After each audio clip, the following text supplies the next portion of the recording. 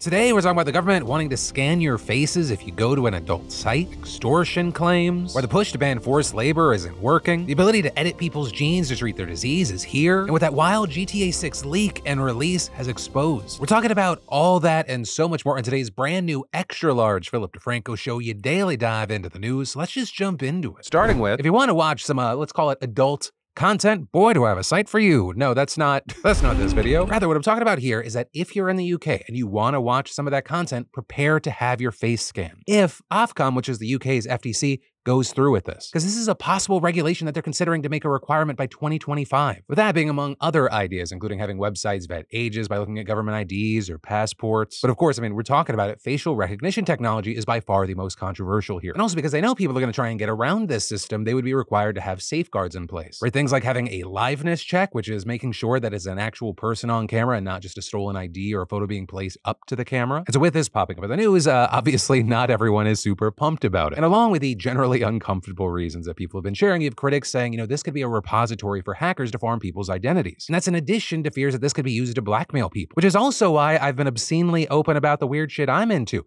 Sexy clowns. I don't like that that's my reality either, but, I don't know. I blame Harley Quinn and probably some childhood trauma that I've repressed. Can't shame the shameless is all I'm saying. But, the fears that we've been talking about here haven't just been expressed by privacy experts, but also companies like ALO, the owners of Pornhub, who said in a statement, any regulations that require hundreds of thousands of adult sites to collect significant amounts of highly sensitive personal information is putting user safety in jeopardy. But this, as you have Ofcom and companies that do facial recognition tech saying, the concerns here are overblown. Arguing first off, maintaining the privacy of the data and individuals is a legal requirement. And according to Yoti, a company that specializes in this tech, there's no reason to hold on to a user's data as images are instantly deleted after the verification is done. But then also, even if that's the case, there's still other reasons to be concerned. Because we've seen that when similar systems have been implemented in places like Louisiana, traffic dropped to the site by 80%. And ALO argues that all it really did was push would-be viewers to their site to dark corners of the internet that don't ask users to verify age, that don't follow the law, that don't take user safety seriously, and that often don't even moderate content. Though also, I do want to note that drop in traffic can to some degree be attributed to VPNs masking where the data is really coming from. And that's not just like some conjecture or a blind hypothesis I'm throwing out there. We know things like when Utah passed their age verification laws, VPNs went up 847%. Which I also wonder, if you own a VPN company, are you secretly hoping that this happens? Because that's a lot of potential new customers. You look to the UK, nearly 14 million people admit to watching online porn. Though also regarding some of those numbers, right, who is actually watching it? Ofcom says that the issue of kids watching porn is a very serious one, with surveys indicating that the average age for a kid to watch porn being 13 years old. But with all of that said, it brings us to the questions with this story. One, what are your thoughts regarding age verification tech, whether it be, showing an ID or having your actual face scanned? And two, if you are concerned with the laws, what are the things that are most concerning to you about it? And then the Grand Theft Auto 6 trailer that dropped yesterday was so massive, it didn't break YouTube, but it did break a record, stripping MrBeast of the title for the most watched video on YouTube across a 24-hour period. Where MrBeast's video managed 59.4 million views in that time frame, which, just to be clear, is still fucking mind-boggling. But GTA 6 blew past it with 77.5 million. Though I should also say so far, because as of recording, it still has 6 more hours to rack up views during the 24-hour period, with this being the number as I'm uploading the video. Right, but it's also not surprising that if anyone was going to break this record, it would be GTA 6 and Rockstar Games. We're talking about one of the most anticipated games ever. But also, as you probably know, it wasn't supposed to come out yesterday. Instead, its release was actually the result of the trailer being leaked onto Twitter, and that allegedly being done by a developer's son. And this, of course, is just the latest. It is hardly the only leak the company's dealt with recently. With, for example, back in 2022, there was a major hack revealing a ton of information about the game. Then back in September, about 50 minutes of footage from the game was released online. Though all of this also leading to a number of theories, because the reality is that those leaks just kept building more and more hype for this long-awaited game. And so it's led to people like streamer S-Fans saying they 100% leaked it themselves so everyone would talk about how the trailer leaked. LMAO genius. But also with that, those at the studio seem pretty fucking upset about it. Like how in a now deleted tweet, senior gameplay animator Javier Altman wrote, "This fucking sucks. I was hoping to watch this for the first time tomorrow along with my fellow teammates and coworkers. I feel we deserved that moment." Though Altman then, tried to share some positive messages, but ultimately he actually nuked his whole account since posting that. But either way, the trailer has been a major, major success, and it's probably going to break records when it comes out. And this at a time where video games are already by far the largest segment of the entertainment market. With, and keep in mind, mind, this is a game that was released 10 years ago. GTA Online making $500 million off of microtransactions in just the last fiscal year for Take-Two, the publisher for GTA Online and Rockstar Games. So just imagine what they're gonna make from the purchase of a new GTA game, as well as the income coming from a new GTA Online. Also, I just wanna put it out there, no pressure, no stress, especially I say this because really people are fucking horrendous to like animators and people that make video games. If and when the release date for this game gets pushed from 2025 to 2026, I will understand it, I will respect it, I will know that it will be because you want the game to be good, but it will also emotionally break me. Also, side note, if you are one of these fucking insane people that supports harassing the animators or the people working on these things, you're trash, you're a garbage person. Understand, these are real people that are doing their job and often doing so under immense time and general pressures. And this has kind of been in my brain recently because I came across people that were all up in arms because the new season of Invincible got split into 2 pieces and people were being absolutely insane about it. It's one thing to feel inconvenience because you're like so fucking pumped about something. It's another where people are just making it so personal and harassing people. But to bring it back around, what are your thoughts about GTA 6? Are you excited? And then, you ever have a conversation with your parents or one of your parents and you're like, oh, that's right, you're a whole real person who lived a whole life. You're not just a figure that judges all my life decisions. Right in a moment, it can just undo our basic understanding of who they are. And for me, when that happened with my dad, it was very meaningful, but my experience and Ashley Randall's experience so different. Because in 2021, as her 71-year-old father, Thomas Randall, lay there dying, they had a conversation. Because as far as she knew, her dad was just this Boston car salesman, country club golf pro who loved his wife and his only child dearly. And then, life happened. He was diagnosed with terminal lung cancer. He only had a couple of months left to live. And he decides while lying there in his deathbed to reveal to his daughter that he had actually lied to her since she was born. He was not the man that he said he was. And I mean that both generally and literally. His name was not Thomas Randall. Turns out it was actually Theodore Conrad. And he wasn't just some regular old suburban dad. He was a fugitive bank robber. Turns out more than 5 decades earlier, as a 20-year-old in Ohio, he pulled off one of the biggest bank heists in the state's history, making off with $215K or $1.7 million in today's dollars. And so on this night that Theo Tom drops this information on his daughter, Ashley stays up reading about everything she could find online about the man she thought she knew. And as far as the details, on July 11th, 1969, the day after his birthday, Theodore Conrad went to work as a teller at the Society National Bank in Cleveland. During his break, he bought a bottle of whiskey and a pack of cigarettes. And then at the end of his shift, he just went into the vault, quietly stuffed the cash into a paper bag, and walked out a brand new man. With the bank then not realizing that the money was missing until 2 days later, but by then, he was long gone. Within a week later, Neil Armstrong taking one giant leap for mankind, and the media quickly forgot about Conrad and the case went cold. Though his young face did live on wanted posters and episodes of shows like America's Most Wanted and Unsolved Mysteries. And all this as his family had no idea where he was, which actually turned out to be Boston, where notably, he wasn't like just hiding out, he wasn't a recluse. He was actually an incredibly popular guy, and he was remembered as kind by most of the people who knew him. So for Ashley, all of this immediately came as a shock, but then she said, the small details about her dad suddenly clicked into place and it made sense. Like how he always wore a beard and how he rarely took off his baseball hat in public. Also, he would always refuse to leave the country despite his wife and daughter begging him to go to France, using the excuse that he just didn't like overseas travel. Or like how he watched hours and hours of NCIS and other crime shows. In fact, his favorite movie, The Thomas Crown Affair, inspired his own bank robbery. And his daughter thinks that he chose his fake first name, Thomas, as a tribute to the film's main character. You can look further into the story. She talks about how then she told her mom and how they talked to him, and going on to talk about how they kept their father's secret until after his death. But I will say, and this is such a stupid, Philip DeFranco side thing that bothers me. In one of the interviews she did on this, she specifically said, and he finally said that he would tell me as long as I promised not to look into it. And that's when he told me that his name was Ted Conrad. I obviously did not listen to him, and I did look into it. And hey, I'm a nosy little bitch too, but you promised your father on his deathbed, 1, you wouldn't look into it. And then 2, after he passes, you're like, in a year, I'm gonna tell everybody. And not just like in a tweet, but she co-hosts a podcast about her father. And maybe it's like the Sicilian in me and how I was raised, but I'm like, I just kind of see you as a snitch, as a non-violent crime. Though, I do wonder if her dad would actually kind of support what she's doing now. Right? Because apparently that money he stole did not stay around. With reports actually saying that there was a 2014 bankruptcy. So in a way, he kind of went from robbing a bank to becoming his daughter's bank. Right? Because she's now able to capitalize on the situation. He's not here. He doesn't have to deal with the consequences. But I don't know. I gotta ask you, what are your thoughts here? And then we've now got an update on the Michael Oher blindside situation. Right? Because earlier this year, we learned that not everything was as it seemed between Michael Michael Oher and the Toohey family, or the people behind the story that inspired the Oscar-winning movie The Blind Side, with Michael saying back in August that he only recently learned that he wasn't actually adopted by the Toohey family, but rather placed under a conservatorship, which he also filed a legal petition to be released from at the time. And so, of course, this was horrible, shocking news, I imagine, to the people involved, but also to the real victim, me. All of a sudden, I have to take the time out of my day to find a new favorite white female savior movie? Is it The Help? Is it Freedom Riders? I don't know. I don't have the time to go back and watch those. But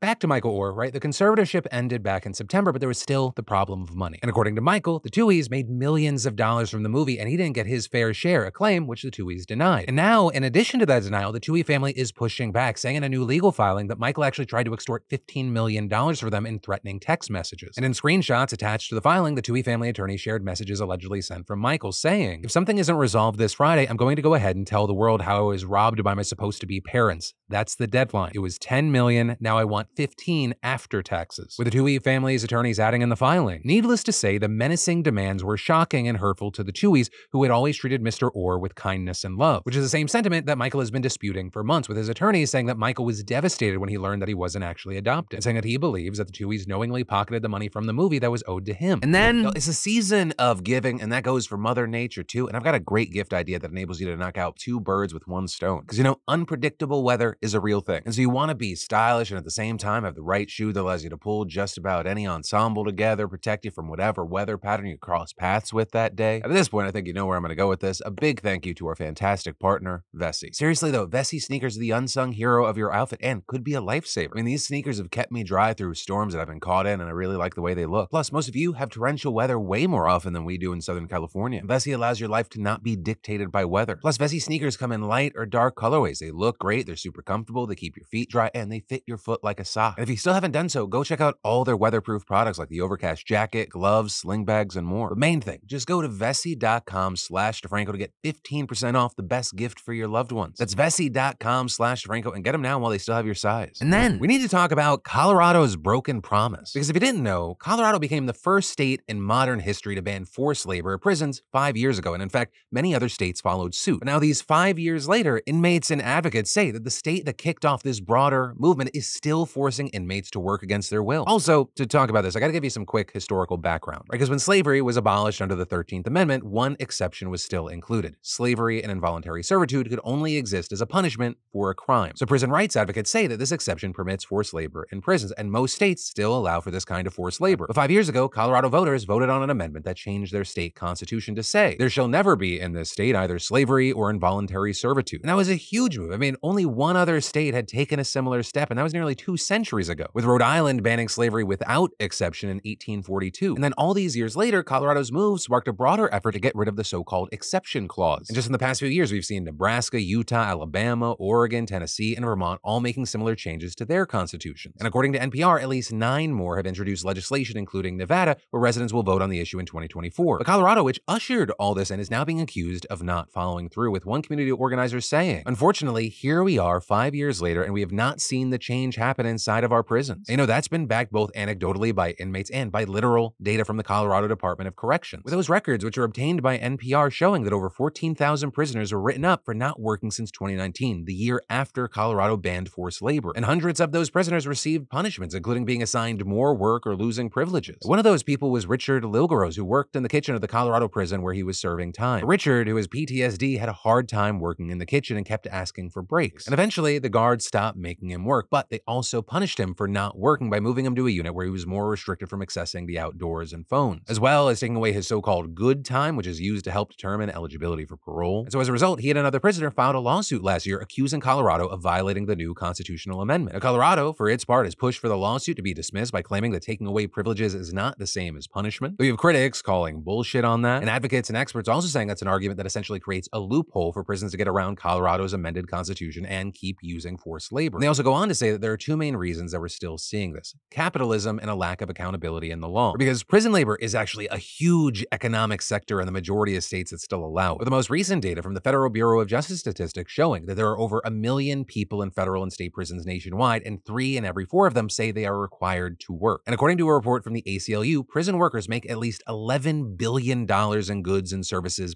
per year. And this is the kind of work that they're forced to do differs from state to state. Right, in New York, they staff DMV call centers. In Michigan, they make license plates. In North Carolina, they work on highway crews. And in 14 states, including California, they actually fight wildfires. And this is some states have really drawn parallels between slavery and forced labor. Like in Louisiana, for some reason, prisoners serve lawmakers food. And in Texas, where some prison farms are literally located on the same land that they used to use for slave plantations. You know, most inmates actually work to maintain the prisons that they're being held in by cooking, cleaning, doing laundry, keeping the grounds. And most of that is done with little or no pay. Right? I mean, nationwide, prisoners usually make less than $1 an hour, and they're not afforded many of the same labor protections given to non-incarcerated workers. And so all of that is why experts say that that is going to be why it's so difficult to get rid of prison labor. And you have Michael Gibson Light, an assistant professor of sociology and criminology at the University of Denver, explaining, if that flow of cheap or free labor were to stop, I think the fear is that the entire institution would possibly need to shut down. And adding, it's not an unrealistic fear because speaking to the inertia of this whole system, this has been the way that we've manned these facilities for generations. And so to suddenly stop, it would be a budgetary nightmare. And in fact, that's literally an argument that some government officials have made against proposed measures to ban forced prison labor in states like Florida and California. With, for example, a former county commissioner in Florida speaking against the proposal in the state by telling reporters, there's no way we can take care of our facilities, our roads, our ditches if we don't have inmate labor. We could not tax our citizens enough to replace the value that the inmate labor contributes to our community. And in an analysis of what would happen if California's constitution was changed to just pay prisoners minimum wage, the state assembly committee wrote that it would cost taxpayers billions of dollars each year. But also with that, you have people pointing out that these economic arguments have nasty historic parallels. With one organizer in Colorado telling NPR, we had this conversation back in the 1860s that,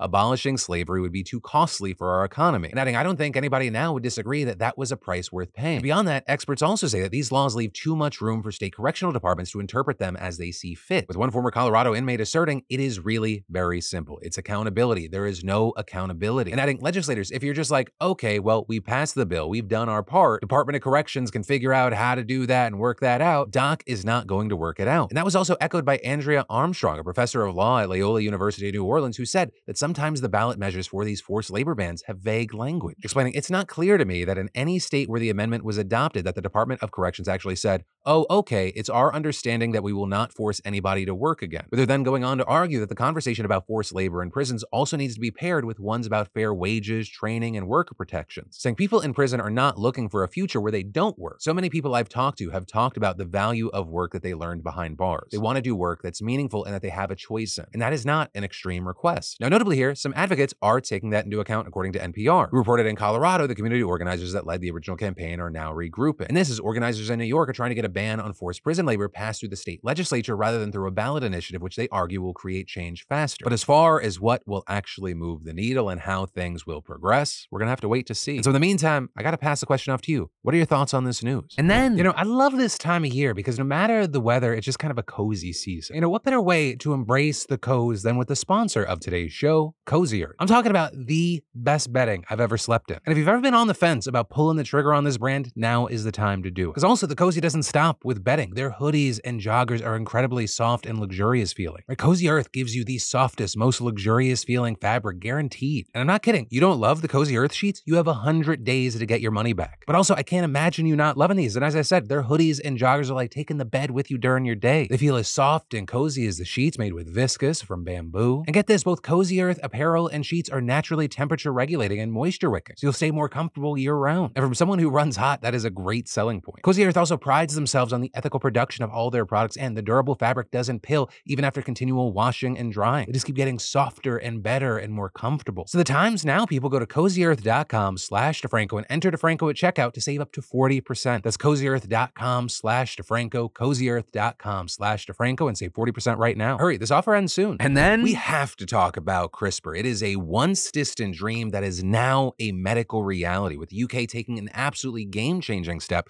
by approving the world's first CRISPR treatment named Casgevy for public use. Right, so this specific therapy is going to be used to treat blood conditions like sickle cell disease and beta thalassemia. Both can be debilitating, with sickle cell disease sometimes causing extreme pain in patients with beta thalassemia, which, by the way, I'm going to just call BT because that is a mouthful, leading patients to need constant blood transfusions. And a key thing is that in both cases, the victim's genome has an error in encoding hemoglobin, which is the protein in our red blood cells that carries oxygen around the body. In the case of sickle cell disease, your red blood cells end up misshapen and have a tendency to stick together and clog up your blood vessels. Also, that shape makes it harder to even get oxygen to bind to hemoglobin. And in turn, both of those things lead to a lack of oxygen throughout your body. BT, on the other hand, just generally leads to low hemoglobin levels, as well as just generally low red blood cell counts, which presents as a general sense of fatigue, shortness of breath, irregular heartbeats. And what Casgevy does does is use what's called CRISPR-Cas9 to edit these genomes and fix the mutation. In order to do that, doctors pull out bone marrow from the patient. CRISPR then uses RNA molecules to guide the Cas9 enzyme to the correct part of the DNA, and it cuts the BCL11A gene. Think of it like your genome is a Google Doc. The therapy control Fs for the bad gene and then deletes it. That's pretty much all that's happening, or rather the dumb way to explain it. As far as what happens when that gene is removed, the body's able to make fetal blood cells which aren't deformed by sickle cell disease or suffer from BT. Right? And that's because BCL11A normally stops the production of these fetal cells in adults. Though also, that doesn't mean they're done yet. Patients still then need to undergo extensive therapy to prepare their bodies for the bone marrow with their edited genes to be reintroduced to their bodies. And if you don't know about bone marrow transplants, they are long and intensive, which is also why it's expected that patients may have to sit in a hospital for upwards of a month while their body begins to make more of the fetal cells rather than the ones affected by sickle cell or BT. Also, this doesn't mean that those patients suddenly won't have those diseases. Instead, the treatment is meant to mitigate their effects by allowing the body to make at least a substantial amount of normal red blood cells. But with this, the big questions for this treatment and really CRISPR in general is how safe and viable is it? Which I will say, considering it got approval in the UK, which isn't exactly the easiest thing to do, you can probably be pretty confident that it's not going to be killing or maiming people on the regular. And as for the numbers we know, there were 45 participants in the trials for sickle cell disease, though some ended up dropping out. So in the end, they managed to only follow 29 people. But out of those, Casgevy managed to completely eliminate cases of debilitating pain from 28 for at least a year. And in the case of BT, out of the 42 participants, 39 didn't need a red blood cell transfusion for at least a year, and the remaining 3, they had their need reduced by 70%. So overall, we're talking about substantial improvements. But then, of course, there's the question of, were there any serious side effects? And there, the worst was probably an increased risk of infection, which can happen with bone marrow transplants in general. But there are also side effects that you'd expect, like nausea and fatigue. So, we're talking about an incredibly positive result. However, should be noted, some researchers are warning that this doesn't mean that we should just stop keeping an eye on CRISPR, with David Ruda, a geneticist at Imperial College London, saying, "It is well known that CRISPR can result in spurious genetic modifications with unknown consequences to the treated cells. It would be essential to see the whole genome sequencing data for these cells before coming to a conclusion. Nonetheless, this announcement makes me feel cautiously optimistic." It also looks like the US and EU regulators are seriously considering approving Casgevy, although, even with approval, there is a serious catch. It is fucking expensive. And also concerning it likely won't be available for low and middle income countries because of how difficult the tech is to actually use, with doctors saying that their capabilities to edit gene codes would need to substantially rise or the tech would have to get much easier to use. But with that, a key thing that we've talked about in other spaces where we're seeing advances, this is just the beginning for CRISPR. Where it is today is the worst it will ever be again. And this is, you have other researchers around the world exploring how to use the tech for other genetic disorders and not just rare things, with one of the biggest ones being high cholesterol, which is a leading cause of heart disease, which is the biggest killer in the United States. Because not only is it affected by diet, but for many people, there's a genetic component that's called, and I'm gonna try, familial hypercholesterolemia. First try. Right? For those affected, their cholesterol levels are extremely high almost regardless of what they eat. But with CRISPR, you have researchers at Verve Therapeutics saying they're looking at how editing a single gene could change how a patient's liver functions. And while they're still undergoing studies right now, after a meeting with the American Heart Association on November 11, Verve's Dr. Sakar Katharishan said, "We're super excited. This is the first ever evidence that one can actually rewrite a single DNA letter in the human liver and have a clinical effect. So we're thrilled." And other doctors remain optimistically skeptical. Right, on one hand, they hope that treatments work, but they're also concerned that some of the claims may be overblown. Because so far with this, only 10 people from the UK and New Zealand have actually been treated, with Verve testing different dosage levels to see what works best, and so far only 3 were given a dose high enough to actually affect their LDL levels. And the numbers so far are mixed. 2 lowered their levels by 39 and 48%, while the one with the highest dosage had the levels reduced by 55% for at least 6 months so far. And while that is great, there are many pointing out that we already have medicines that provide these results, if not better. Or those drugs are called statins and have a long history of being considered safe, effective, and are far, far cheaper than CRISPR. And the worst common side effect is muscle pain, which varies in people. However, supporters point out that CRISPR treatments are possibly a one-time solution versus having to take medications all the time. And the list of possible treatments just goes on and on. We're talking cancers, heart diseases, AIDS, Alzheimer's. And this is researchers are eyeing more and more possible solutions. Though, a big thing, we are still probably a long ways off from widespread and common use of CRISPR. But when you really think about it, this is a technology that was figured out, a decade ago? It won a Nobel Prize just 3 years ago. We are moving at a lightning pace. And currently, things are pointing to this being an absolute game changer. And then, let's talk about yesterday today, a segment I definitely didn't skip yesterday. If you go back to the video, it's definitely there. I don't know what you're talking about. But it's where I look back at yesterday's show and I dive into those comments to see what y'all had to say about the news. Yesterday, there was understandably a lot of focus on that Mormon church scandal, right? The leaked audio, the hush money. With y'all saying things like, "I remain totally unsurprised at how awful the Mormon church is and continually disappointed in those who defend them." Though people were replying, "Every religion is like this. I'm unsurprised with how evil any religion is." Others responding, "Try living in Utah." Some of y'all imagining the prayer prayer to God from the father in the story. Dear God, I am so sorry and remorseful for attacking that girl, but not enough to think I deserve consequences. Glad you agree. Okay, bye. And the whole religious confessions being like legally protected was a sticking point for a lot of people. With many arguing if you're ready to confess to God and seek forgiveness, you must be willing to face justice, saying this is nonsense, all excuses so the abusers can go on abusing. Though also in the comments you had people sounding off on the Taylor Swift-Dumois situation. Y'all saying things like, even though I don't like Taylor Swift or her music, I can't imagine how exhausting it must be to have your every breath in life scrutinized, examined, and fed to the rumor mill must be so exhausting. And some arguing Dumois claiming they're not paid to lie is pretty infuriating. Clout, fame, and follows are a form of currency. Anyone who can sway the public's opinions of celebrities holds power. Trying to hide that fact makes me suspicious. And then finally, y'all were talking about the Trevor Jacobs situation, with y'all saying things like he is one of the few people lucky enough to be able to afford a plane and have a license to pilot, and he loses both just for some views and a trip to prison. This is seriously up there for stupidest things people have done. But you also had people comparing it to the other stories that we covered and saying the fact that the airplane guy got more jail time than the guy who sexually abused his daughter is absurd and disgusting. To which, yeah, I agree. If and when I become president of the universe, I'd make the abuser's punishment to be a passenger in Trevor Jacobs' plane. But that is where today's show is gonna end. Though for more news and videos you need to see, I got you covered right here. You can click or tap, or I got links in the description. And no matter what, don't worry, because my name's Philip DeFranco. You've just been filled in. I love yo faces, and I'll see you tomorrow.